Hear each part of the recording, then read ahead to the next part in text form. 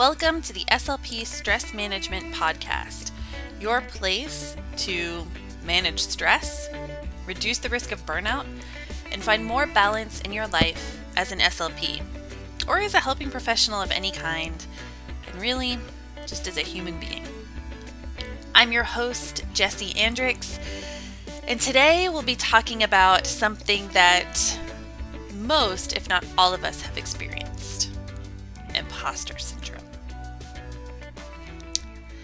So there is this thing that we SLPs experience regularly in a huge amount that likes to come calling when we're maybe not 100% sure of a therapy protocol, or if a session went differently than we had planned, or maybe when a parent asks us a question and catches us off guard, or when your supervisor just says, "Oh, are you sure?"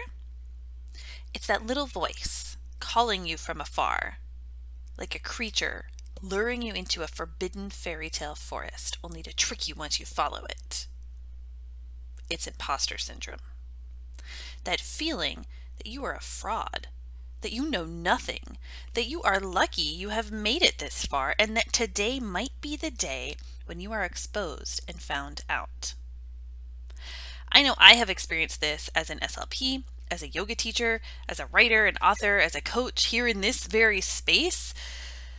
It's that sudden panic or that sudden thought of, oh no, I can't be enough. I can't be the one to do this. Who am I to do this? And I know I'm not alone in this feeling, especially as an SLP. So many SLPs, maybe you, head to work each day with your fingers crossed, hoping that no one notices that you have absolutely no clue what you're doing. Or at least it feels that way. That even though you've spent 6 or so years learning all the ins and out of the field and how to do therapy and how to evaluate someone, and that you are in fact the expert in this, that somehow you're really just a fraud, disguised as the expert and the one who is knowledgeable about all this stuff. Imposter syndrome can be a huge block when it comes to letting go of stress, to connecting to your work and growing within it, even when challenges arise. It can come from perfectionism and that kind of competitiveness that is often in our field, especially in grad school, and that sense of judgment that I know we have all seen within our field and in social media. And it's really no wonder when you look at a few things about imposter syndrome. So according to the APA, imposter phenomenon, also called imposter syndrome, occurs among high achievers who are unable to internalize and accept their success. They often attribute their accomplishments to luck rather than ability, and fear that others will eventually unmask them as a fraud. So this means that imposter syndrome happens to those who are used to striving for more, or who are told you have to do more. Let's see who could be the best in this. When you're reaching high productivity levels or taking on huge impossible caseloads and wanting to do the best and to do it right with no mistakes. It means feeling that need to be perfect and to do more than is expected, really more than is possible, to prove you're worthy of the position, of the work you do, and of being the SLP for these students or clients.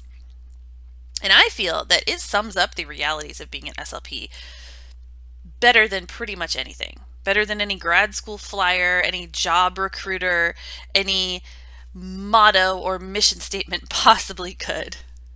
Imposter syndrome can happen when you're in grad school or in your CF year, or maybe as a brand new CCC SLP.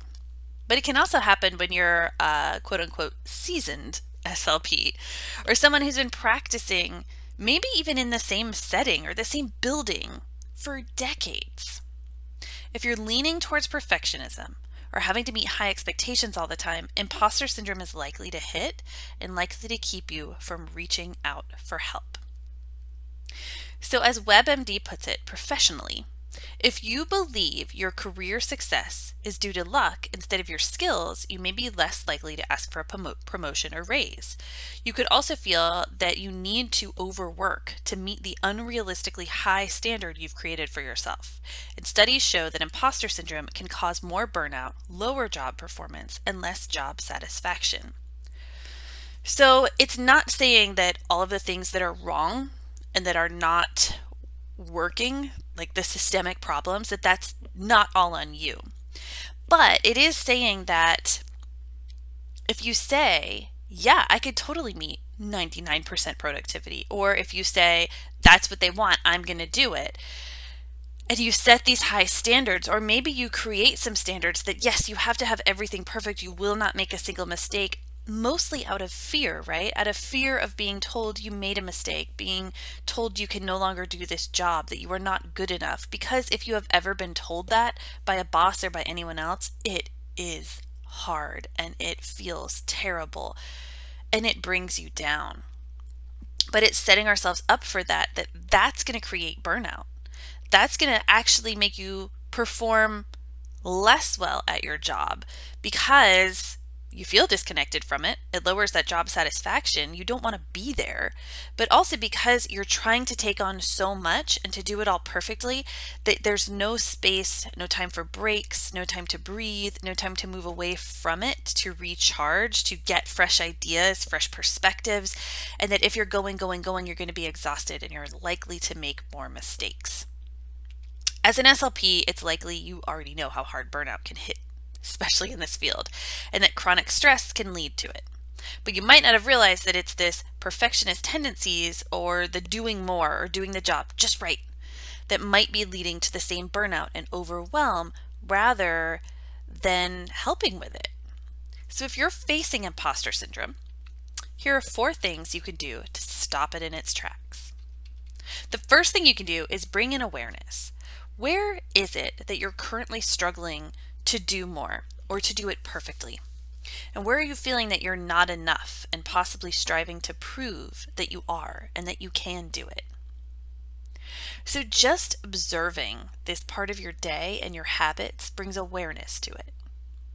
In mindfulness, awareness is often the first step towards creating new habits or making a change. It's about seeing what is happening so you can understand it better without forcing it to be different or labeling it as bad or wrong or not good enough. The second thing you can do is to reflect on it. So once you're aware, you can ask yourself, what is the purpose here? What is not working with this? So you might be familiar with hearing people say, remember your why, or what is your why? So when I say, what is the purpose here? That's not quite what I'm talking about.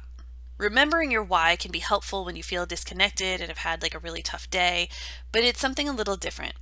Here, you take a moment to pause and reflect on what the purpose of what you are doing is. What the purpose of this imposter syndrome inducing perfectionist driven thing is, and what the point of doing them is. So if you're working really, really hard to do more, to take on more, to prove you can do it, stop and ask yourself, why this action? What is the purpose of it? It can help you to take the awareness to the next level, to move from simply noticing what is happening to understanding why it is happening and why this is what you are using to work with, like why this is the strategy that you are stuck in. Often when you go back to the purpose of it all, you can see how the habits and strategies you're using that are leading to imposter syndrome are actually keeping you from reaching that purpose rather than bringing you towards it. So take note of what is not working for you. And then the next step, you'll find some ways to help shift and move forward. And another quick note here. So for example, with this, it could be that you are working longer hours than you're getting paid for. You're getting to work earlier, you are staying really late, you're taking work home on the weekends because you want to do it all and you want to plan and manage every moment. And maybe your purpose, your why behind doing that was that you want to take the stress away from it. You want to get ahead. But really, that's creating more stress, right? It's creating more burnout, creating more stress, creating more feelings of not doing enough by doing more. And so it's having the opposite effect. So once you can acknowledge that and see it, you can see that it's not working and you can move on to the next step. So this is step number 3. Shift your focus. What is working? What is going well? If you're stuck in imposter syndrome, you are likely very hard on yourself and critical of the work you do each day. Noticing all of the little details and things that did not go just right or completely perfect, or that maybe you wanted it to do and be just a little bit different. So your focus is on what is not going well, what you are not doing right, and what is not working over and over and over again. And if you start consciously shifting to what is working and train yourself to make this a habit and a routine each day, it can help you to see all the things that you are doing well, give you motivation to do more of those, and connect you back to your work without the need to prove that you are worthy of it. So, for example, here, you may notice that, or maybe focusing on all of the things that go wrong in the sessions that you've planned, all of the ways that you thought they were going to play out, or that you wanted these sessions to go, or the activity that you chose to go, and it just does not happen. And so you're focusing on, this activity did not go well. I didn't do this right. I am not a good SLP because I could not execute this the way that it was supposed to go. But what you might not be noticing is the thing that is going well. That the students had a really fun time with how silly it ended up being, and how really they enjoy doing more like free activities. And when things went wrong, it gave you some things to talk about, and it gave you some things to explore further. And that is helping them reach their goals and to problem solve and to work on some skills. And so you can focus on what is going well there and say, okay, how can I bring more of this into the sessions where they're getting more out of it? And we're not as focused on if the activity went exactly as it was supposed to get the results that was said would happen if we did it this way. All right, and the final thing you can do is to reach out for support. So when you are feeling this, even maybe before you go through these first 3 steps, maybe this is the thing that you do routinely, or this is the thing that you go to first. You reach out for support. Find an SLP friend or mentor that you can reach out to and share your feeling of imposter syndrome with, because it's very likely that they are feeling it too.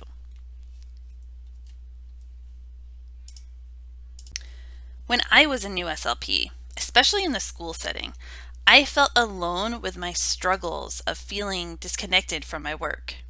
It seemed like everyone else loved their work. They enjoyed coming in early and staying late, and they lived to be an SLP with each and every breath. And I just didn't. And that was okay. I just didn't know it then.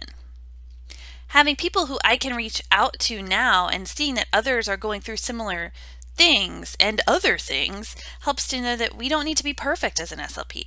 We just need to keep showing up and to keep learning. And we don't know it all, and we won't always do it just right. Social media can sometimes make this seem even worse when you see people talking about how they would never do therapy this way, or showcasing all the perfect and wonderful things in their day while leaving out all the challenges, or judging each other for not being perfect. It is not the reality of most things and is typically one-sided, and that is another post for another day. Finding a group of SLPs, maybe online, that are kind, not judgmental or snarky, or a mentor that you can reach out to when things are confusing, or a friend, an SLP friend, or maybe someone in a similar field that you can go to and grab a coffee or wine or do a Zoom call with, can help you to work through it, and really to help you see that you are not the only one to feel like you don't know it all.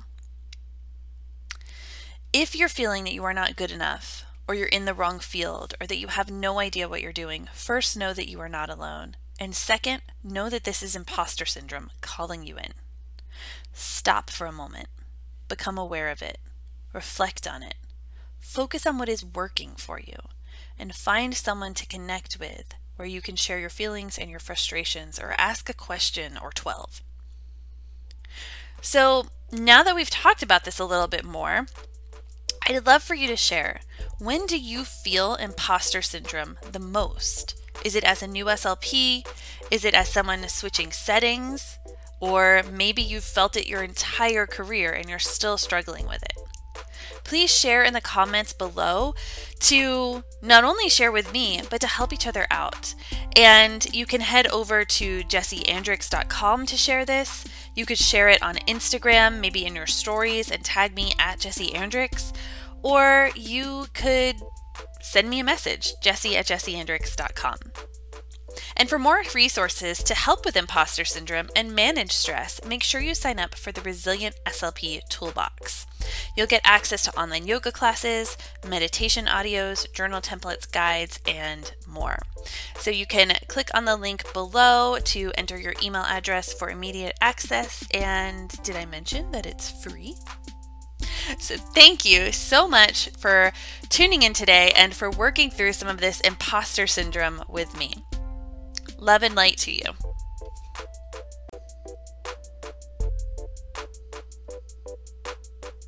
Hey, it's Jessie. Have you checked out the Resilient SLP? It's a monthly membership series that helps busy, overwhelmed, and stressed out SLPs with their, daily and chronic stress.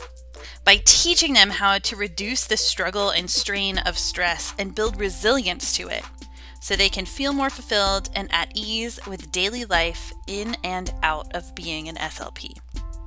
If that sounds like you, head over to jessieandrix.com and click on membership to check out the Resilient SLP and sign up for it when doors open, or get on the wait list now to know exactly when the doors open, when you can sign up to start managing your stress and building that resilience.